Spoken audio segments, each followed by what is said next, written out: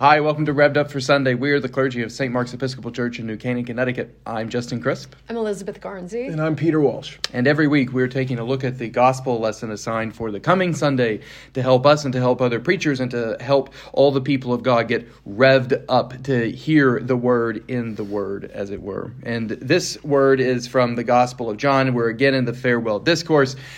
Jesus is rehearsing a lot of themes that we've heard before from the farewell discourse in the last couple of weeks of the lectionary, but this week we're getting it in the context of the Feast of Pentecost, the coming of the Holy Spirit. Here, Jesus tells his disciples, I'm going to send you an advocate, and he doesn't mean a lawyer.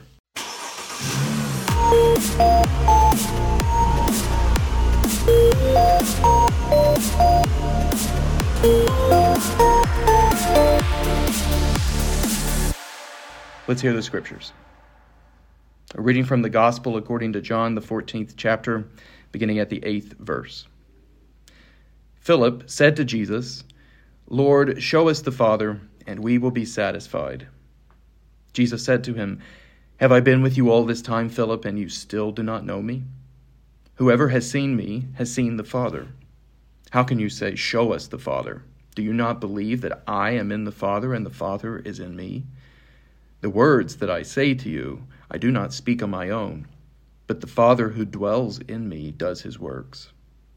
Believe me that I am in the Father, and the Father is in me. But if you do not, then believe me because of the works themselves.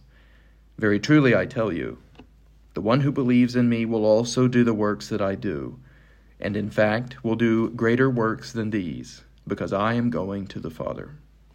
I will do whatever you ask in my name, so that the Father may be glorified in the Son. If in my name you ask me for anything, I will do it. If you love me, you will keep my commandments. And I will ask the Father, and he will give you another advocate to be with you forever. This is the Spirit of truth, whom the world cannot receive, because it neither sees him nor knows him. You know him, because he abides with you, and he will be in you. I have said these things to you while I am still with you, but the Advocate, the Holy Spirit, whom the Father will send in my name, will teach you everything, and remind you of all that I have said to you. Peace I live with you, my peace I give to you. I do not give to you as the world gives. Do not let your hearts be troubled, and do not let them be afraid. The Gospel of the Lord. So what do you guys make of this? I know that we've got a lot of stuff that we've talked about before. We have some similar themes coming up. We got more Father, Son, Spirit stuff. But what do you make of this in this context, in this liturgical context, and with the emphasis on the Spirit? What do you guys see or hear here differently than we have in previous weeks with the farewell discourse? Let's see. Well, here we are at Pentecost, and we're back in this scripture we have heard, as you mentioned before, in this season or in Easter. And I just would start, I think, with the framework of John, as I do like to do, that in this final discourse, Jesus is kind of preparing his disciples for his absence, for life in his absence and physical absence. And, he's leaving, they're staying, someone else is coming to help them along. They're stuck on him leaving, and they can't really wrap their heads around that. And it goes back to chapter 13, Peter saying, "But where are you going? And why can't we come too?" And then we get to Thomas just before this passage, and Thomas says, "Well, we don't know where you're going, and how can we know the way?" Jesus says, "You'll know the way," and Thomas is like, "We don't know where you're going." And then we get Philip here, "Lord, just show us the Father, and we'll be satisfied." They can't really accept that he's leaving, and they really can't understand why they can't come too and what's happening. So Philip, we pick up with Philip, but it's been a drumbeat of kind of like, but we don't really get it. And I think that's sort of sweet and amusing and tender and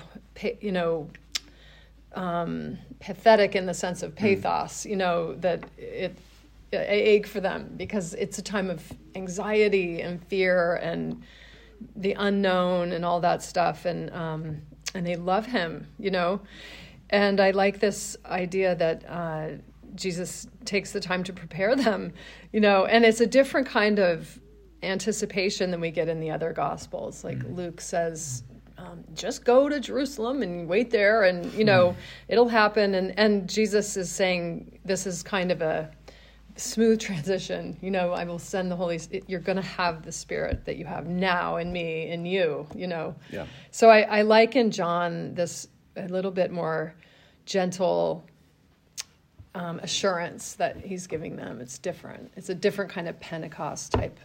It's not an event as much as a reality that he's trying to help them realize. So, given that we'll hear this on Pentecost, it's a whole different story than we're going to actually hear in church with the Acts reading, with all the different languages and stuff. But it's sort of a wonderful exchange. So maybe I start there with my first thoughts.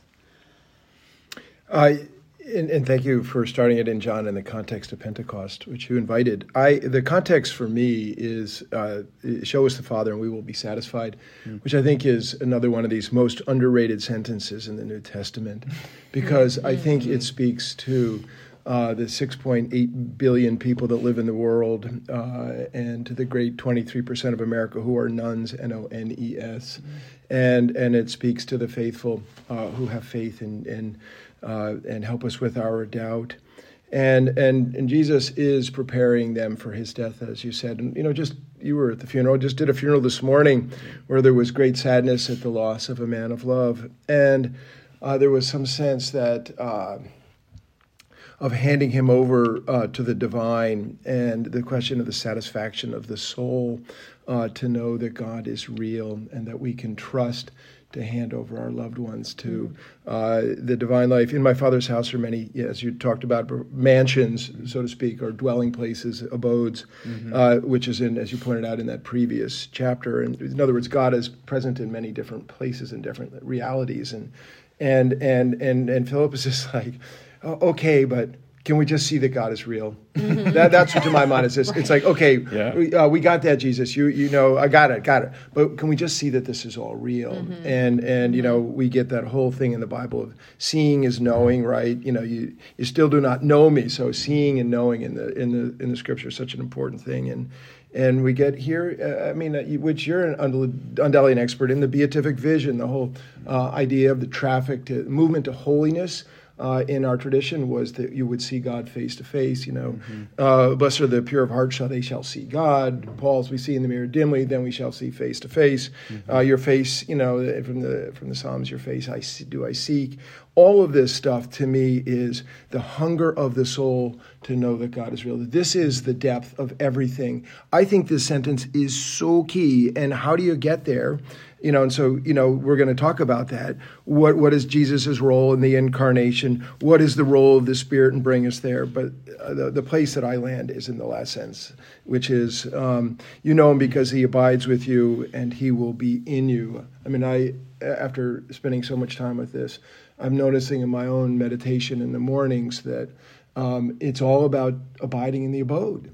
That's all we're doing. We're just abiding in the abode. That the Spirit, the Trinitarian Spirit, is present in our abode, making home in us, and we are to abide in the home. And if you abide in the home, you start to develop that sight of satisfaction over time. That's kind of as I begin to understand some of this. Yeah, totally. Beautiful. And I'm with you on Philip's question, Peter. Lord, show us the Father, and we will be satisfied. Just show us it's real already. What it reminds me of is, I think it's a saying of Kierkegaard, but I'm not 100% sure. I think it's Kierkegaard. Kierkegaard, it's not exactly a saying, but I think this is Kierkegaard. Kierkegaard made the point that modern Christians often envy the early church, or they envy the disciples. We say, Lord, show us the Father and we will be satisfied. But we say, if only we were there, we could have actually met him. Then we would be satisfied. And Kierkegaard's point, if I'm remembering correctly, is, well, actually, if you're reading the Gospels, they had just as hard a time with Jesus, even though they had him right in front of them. Even though they could smell the dude, right? They still still Literally. said things like, Lord, show us the Father and we will be satisfied. That's exactly right. Well, yeah, I'm really into the smell of Christ, right? The pleasing aroma from They didn't shower, so that's what I mean. probably Yeah, not right, pleasing. right. Oh, man, we're going to go down that rabbit hole. So now that you all have that incredibly vivid image at home, image is not the right word, that aroma at home. Incarnation. Even if you can smell Jesus, you're still going to be tempted to say, Lord, show us the Father and we will be satisfied. Right. It reminds me of a conversation that I had with a member of our youth group recently, where we were, this member of the youth group was saying, well, how do we know any of it's real? Like, and why doesn't God just show us? Mm-hmm. Why doesn't God just show us? And oh my gosh, I feel that kind of impatience all the time too in my own life. I'm like, why doesn't God just show us? Just show up. And I was talking to this member of the youth group about the philosopher Pascal. And Pascal, this is the crazy stuff that happens in the youth group in St. Mark's Church in New Canaan, Connecticut, right? Talking about Pascal. And Pascal in his Pensées says that God hides God's self.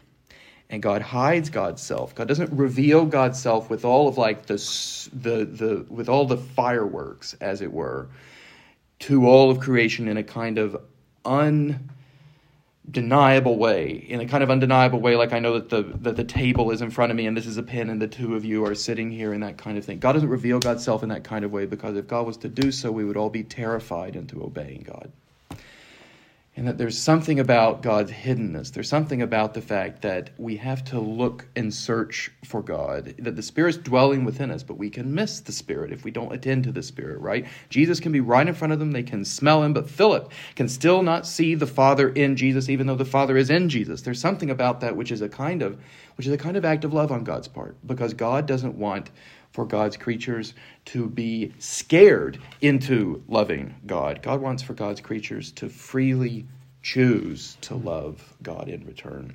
And the Pascal's idea was that if God was just to reveal God's self without the veil of Jesus' humanity, as it were, without the veil of creation, without the veil of the sacraments, if God was to be unmediated, just like, bam, we're right there all the time, we would just be like, oh my gosh, well, here's this thing which looks like a mushroom cloud with a nuclear bomb. I better obey this thing. That way I can stay on his good side. And that's the opposite of the way that God relates to the world. God relates to the world as the one who loves it into being, and as the one who loved it into being so much that this God just wants to abide in it, to abide with us, to make God's home in it with us. I don't know that the member of our youth group found that incredibly satisfying as an explanation of why God doesn't just show us. But I don't think it's meant to be satisfying. I think both Kierkegaard, if I remember that correctly, I think both Kierkegaard and Pascal are saying, look, yep, everybody wants to just be shown the Father. Everybody says, show us the Father and we will be satisfied. Everybody does that. And there may be a profound and valuable spiritual point to the fact that God is not shown to us. The Father is not shown to us incontrovertibly, undeniably. Well, then you get Jesus' answer that says, I've been with you all this time, and can't you see? This is the Father. And he says, how can you say, show us the Father? Do you not believe that I am in the Father and that the Father is in me? So I do think that God really intends to show God's self in Jesus, and really intends for us to see that that's what God is like. Yeah. And not just that that's what God is like, but that is God, And I feel like that may be a shift in human consciousness or whatever from the time of Moses, when Moses is saying, I want to see God's face. And God says, you would not be able to handle what you see, And here Jesus is saying, or God, comes into human form to be known and not to be hidden, but to be shown in a way that we can handle it. So, the incarnation doesn't end with Jesus dying and rising and being taken back up to the Father, but it's infused into the people with His Spirit. The incarnation, we've been through this in some iterations before, but I feel like, God, Jesus, there's a shift here. It's radical. I mean, that's the radical fact of the incarnation, is that God comes to be known, in a way that we can experience and see and smell and touch and enter into. So in a way, Pascal is saying something profound, but maybe more to a Mosaic mindset. Not that I would argue with Pascal. Yeah. Well, I'm just going to just name and claim that how many youth groups are talking about Pascal? St. Mark's Church in New Canaan, One. Connecticut. One. Right. You're noting Jesus's response. I must say, I would say that I would have been Philip here, and that Jesus seems mildly perturbed isn't quite the right word, but kind of like, really? And yet, giving, the Hebraic mindset of the transcendence of God, the idea that there could be any kind of incarnational claiming. I mean, we have these incarnation glasses on, so we can think, got it. But if you're living it in real time, I think it's actually harder to know. Not, back to Kierkegaard's point here, it would be harder to know. Do you still not know me? And when the Father's in me, and I think this is language. This is language that's not. We don't see this in the Hebrew Scriptures. We don't have this this indwelling language in the same way. We do have the Word is in you and things like that. It's not to say it's not without internal indwelling references, but not in the way that this is the Father's in me and I'm in the Father kind of thing. And so in John, I was talking about the abiding in the abode here, but clearly, in John's language, that we get access to this through belief, right? So he uses the word believe 3 times, where in the intensity of this, we get, show us, oh man, I've been showing it to you, right? Look and see, here it is, believe, believe, believe. Very truly, I tell you, believe. And John's believing isn't just an intellectual assent, like, I believe that 2 + 2 is 4, but it's to live into believing, to throw yourself in the pool and learning to swim in it kind of thing. And so he's saying, if you can throw yourself completely into knowing and living out that I'm in the Father and the Father's in me, and launch yourself, you have to existentially launch yourself into this thing of Jesus. Then that's right. You get this greater works question here that all of a sudden, but you're not. This doesn't come because you're like, oh, you know what? I do believe it. Just like I believe 2 + 2 is 4, and therefore whatever I ask in Jesus' name, I'm going to do. Like Jesus, somebody stole my son's catalytic converter, and so would you just get another catalytic converter and install it? Because we don't have a new catalytic converter yet.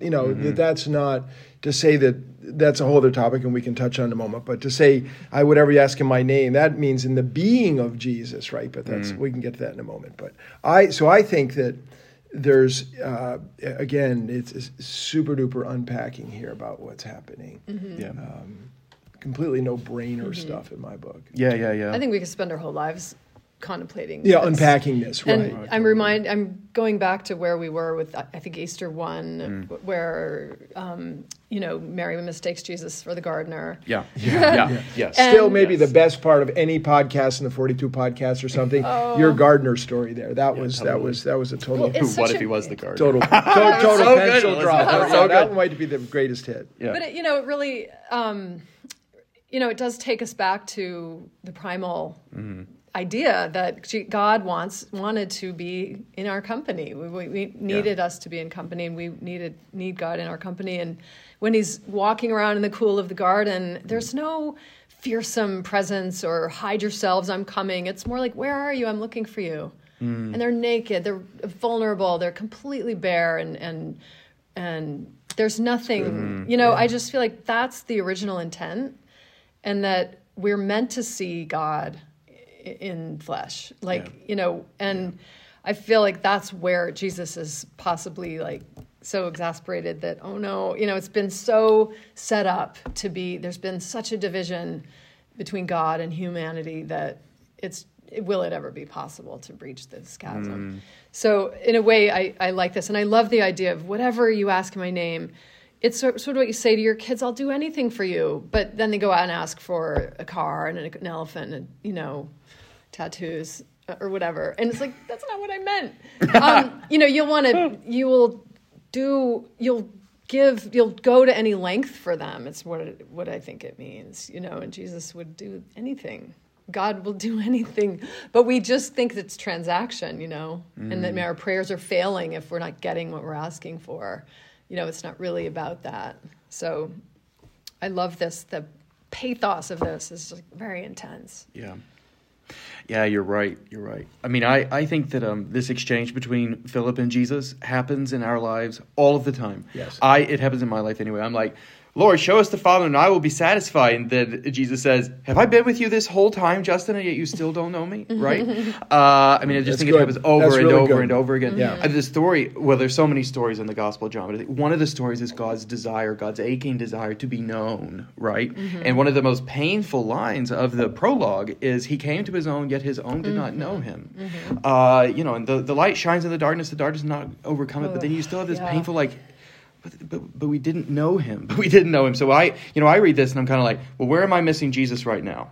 Right? Where in my own life? Where would Jesus say, dude, Justin, I've been with you this whole time and yet you still don't know me, right? But I do, there's so much else here. I wonder if we might touch on this stuff about works, right? The works in which he says that, you can believe in me because of the works themselves, is he referring to signs there? But then also you touched on it, do greater works than these, right? Is this Jesus saying, you've already said no, but I wonder if you might say more about it, because I think it's just really easy to misunderstand what Jesus' intent here is. Is Jesus saying, if you believe in me enough and you ask me to heal your mother-in-law of glioblastoma, and if you ask me to heal her in my name long enough, I'm going to do it for you. And then if they don't, they're like, oh well, I guess Jesus was wrong, or I guess did I not pray hard enough? Did I not ask him in his name enough, etc., etc.? Is that what he's referring to here? Or what is this new relate? He's calling his disciples into some kind of new relationship to him in the power of the Spirit. What is it? Wow, it's a serious question. So as we move, what you just said, we move from the person of Jesus now to the power of Jesus in this question, and how we access the power of Jesus. And I would say that from the spiritual tradition, this is a complex question, but that no prayer is without its benefits. That all prayer, which, as Augustine worked out in the Pelagian controversy, begins and ends in God, and that Brother Martin Smith, formerly of the Society of St. John the Evangelist, used to talk a lot about prayer as entering the divine tapestry. And so our prayer goes up, just like our intercessory prayers that we have goes up for the people that we pray for in our parish community, which we do daily. And our intention in this prayer is that so-and-so be made well of such and such. And we enter that and we let it go, and then the prayer enters, perhaps we might say it's in the divine realm, and goes down underneath the tapestry and pops up somewhere.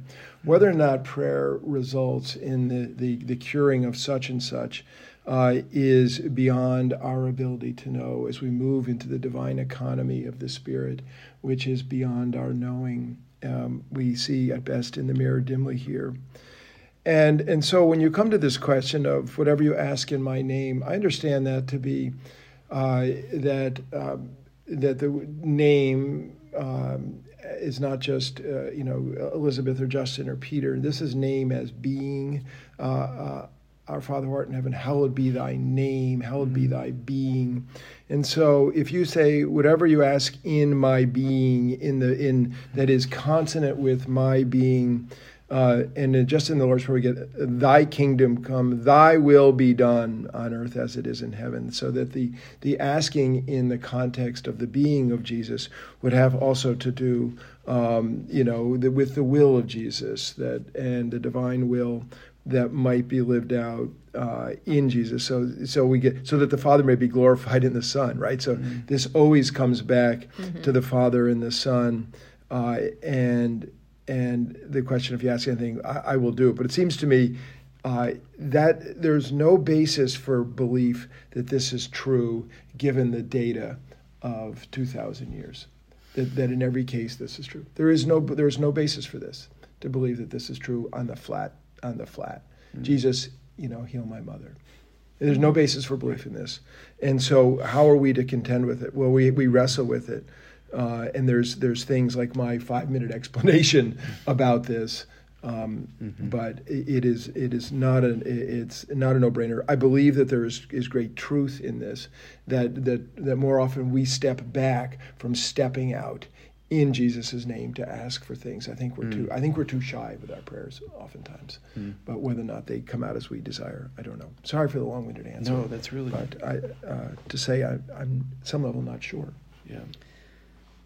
Yeah, I mean, I think that even as Jesus walked around in his time, he didn't stop and heal or feed or treat every person on the road. I mean, at the pool of Siloam, he didn't cure everybody at the pool of Siloam. Right. One guy. Yeah, and it's not, the point wasn't miracle after miracle. The point was to show the Father. It was to show, it was to bring all things into union, and I think that that's the continuing work of Jesus in all the followers of Jesus with this advocate and the Spirit, that to continue the work, and we'll do greater works than these. What does that mean? Maybe, heal tribalism, like go beyond what could ever have happened in the first century. And maybe this speaks to the unimaginable things in the first century context. I don't know what, but, greater peacemaking or whatever that we still have not achieved. But like I was saying before, I don't think it's transactional, that whatever we ask will be done. It's more, whatever lengths you need me to go for you, I will go. And I think that that's a more nuanced position, and it's also just on a whole different level of consciousness in a way. Jesus himself said, the poor will always be with you. And we know that there's always going to be suffering. And I don't know, is the point really to heal my aunt? Or, we always want our loved ones to be healed and whole, but it's it's such a vicious thing to think, if only you prayed harder, Right. This is, so I'm so with you in that. I know you're going to talk because I want to leave you in time, but I would say that that's important. We get into the pastoral question of prayer, and this also gets in the pastoral question of the power of positive thinking, right? And you might want to touch on that, because I got a lot saying that, and I know you do too. So I can even hand that to you if you want to say the limits of. Well, so it is definitely true. Norman Vincent Peale was onto something. Power and positive thinking is. He said that the cross is a kind of a plus sign. Well, then he was not onto that. But anyway, I mean, Jonathan Cott told me that. That's pretty funny. No, that isn't funny. That is worthy of your response. But we all know that positive thinking does make a difference. Take a look at any athletic performance. I mean, the downhill giant slalom people do the whole course in their mind right before they do it, because they don't have time and all this stuff. But the power of positive thinking does not bring divine results. And so the question of people who think the only reason they have cancer is because they're too negative in their thinking, or they're not positive enough to cure it, that is a diabolical thing. That is absolutely diabolical. That is dead wrong, so to speak. Dead wrong. Agree. I'm totally with you. I mean, I think that I think there are a couple of clues here in the passage that can help us here. One is that the context of these sayings is talking about works, right? And I think that the works are. I think you're onto something, Elizabeth, in the fact that Jesus, in none of the Gospels does Jesus fix everybody's problems. He doesn't do that, right? He has a different agenda. And so the works that Jesus is referring to here are foremost his works, right? These are the works, the signs in the Gospel of John, in John's language, that would produce this existential leap, which John calls belief, that you were referring to, this existential, this leap off of the existential cliffs, that then you begin to occupy space in this divine abode, in this divine world, and then you can, anyway. Sorry, I was getting lost there. No, I love the But anyway, imagery. No, I was like, yeah, keep going. Keep going. yeah, That's good. but so he's talking about his works, and what are the works? Well, I think that the works are what a miracle is it's the world perfectly aligned with the will of God. It is the life and the desire of God coming into perfect fruition. And that what we see in Jesus' healing miracles in the Gospels, what we see in Jesus casting out demons, is we see the world remade aright.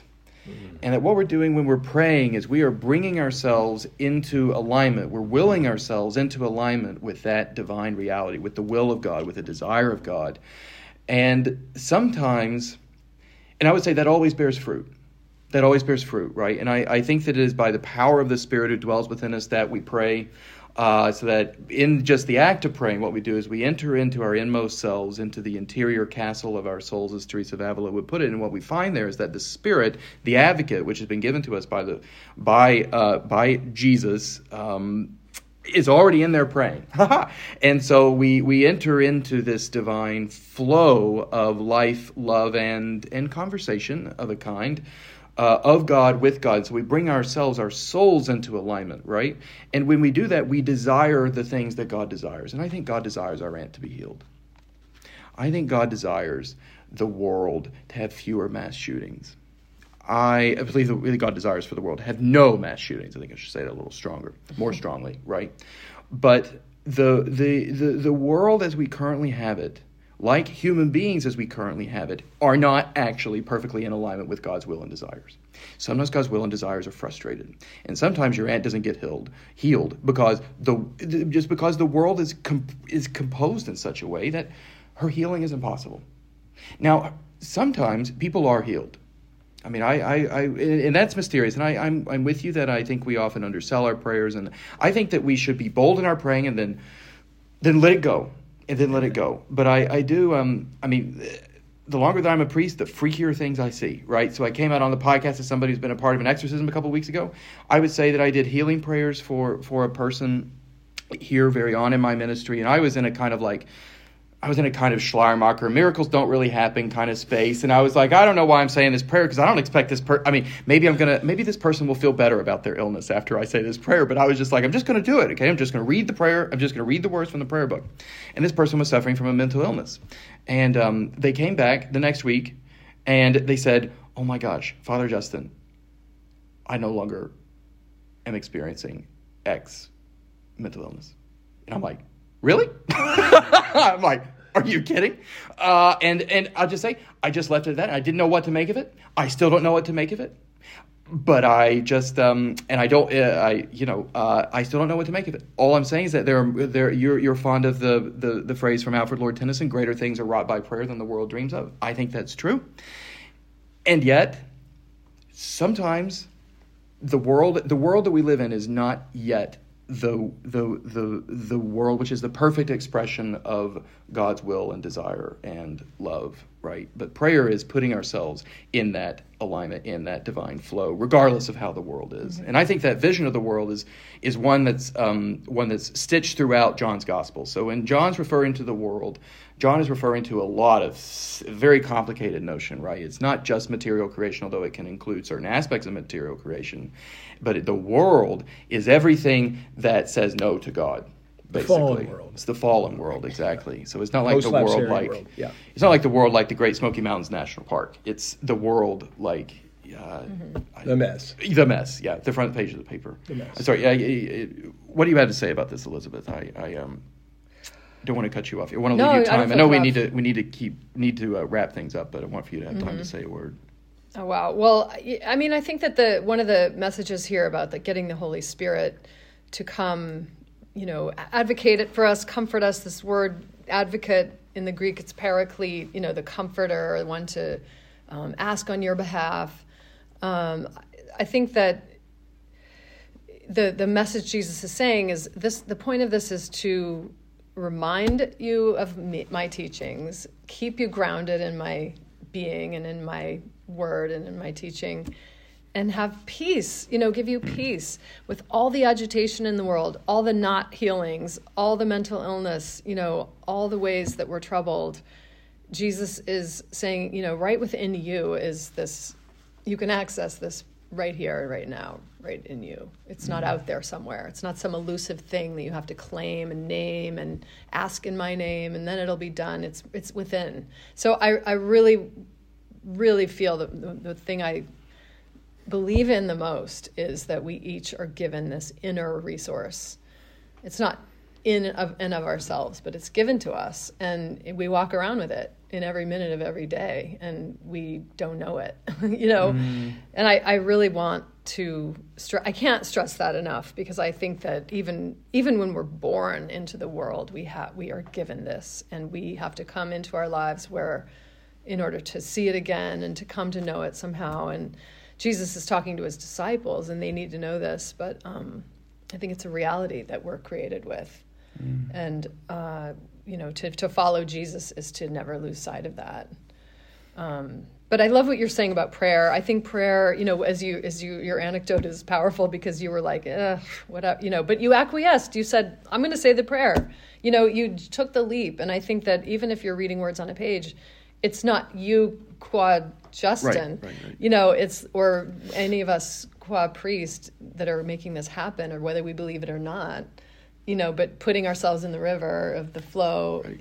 We're joining that person's soul with ours, and who knows what, God works, but I think it's partly just our releasing our hold on things that, and letting God act through us, that whether it's just words on a page or silence together or something, prayer takes any form the Spirit wants it to take, if we're just willing to let it flow, right? So that's what I hear you saying in that story, is like, even in your Schleiermacher state of mind.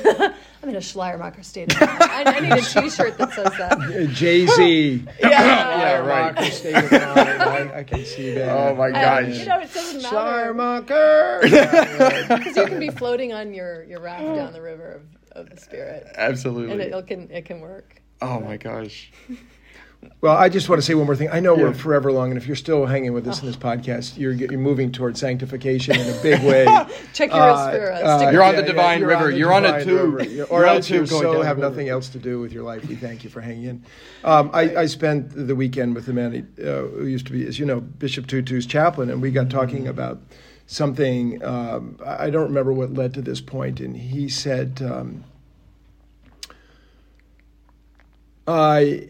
people didn't come to Bishop Tutu for advice, one-on-one. That just wasn't his thing. But he had an extraordinary ability to read the room, or to read large crowds. And the stories of him staying next to Bishop Tutu, and just like one small match would ignite a melee in which there would be death. How Bishop Tutu read all this, and this man Chris Aarons, who's a mentor and role model for me, said that he was his chaplain, and that means he drove him places, did everything. He spent 13 hours a day with them. Wow. And that Bishop Tutu was often hunched in the back seat of the car. They drove in silence.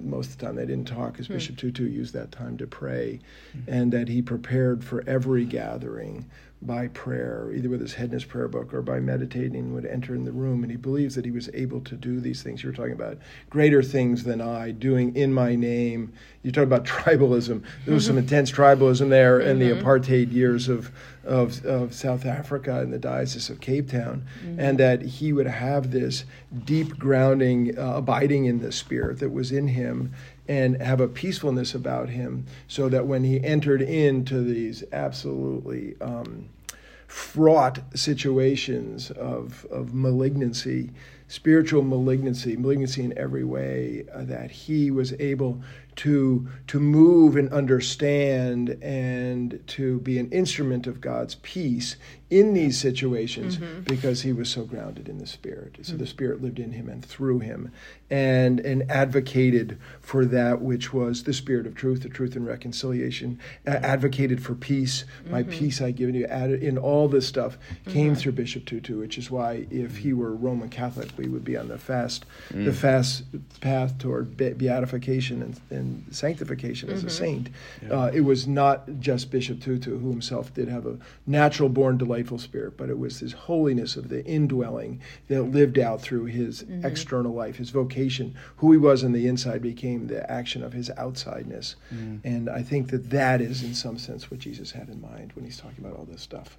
Oh, you're totally right. It reminds me of Paul saying, it is no longer I, but Christ who lives within me. Right. What it means for a human being to be fully alive is for the Spirit of God, the Spirit of Jesus, to dwell inside of us and for us to get out of the way and to let God work. Yeah. Within us, without us, for our own sake, which is a phrase that I love from Marguerite Porete, the medieval mystic. Within us, without us, for our own sake.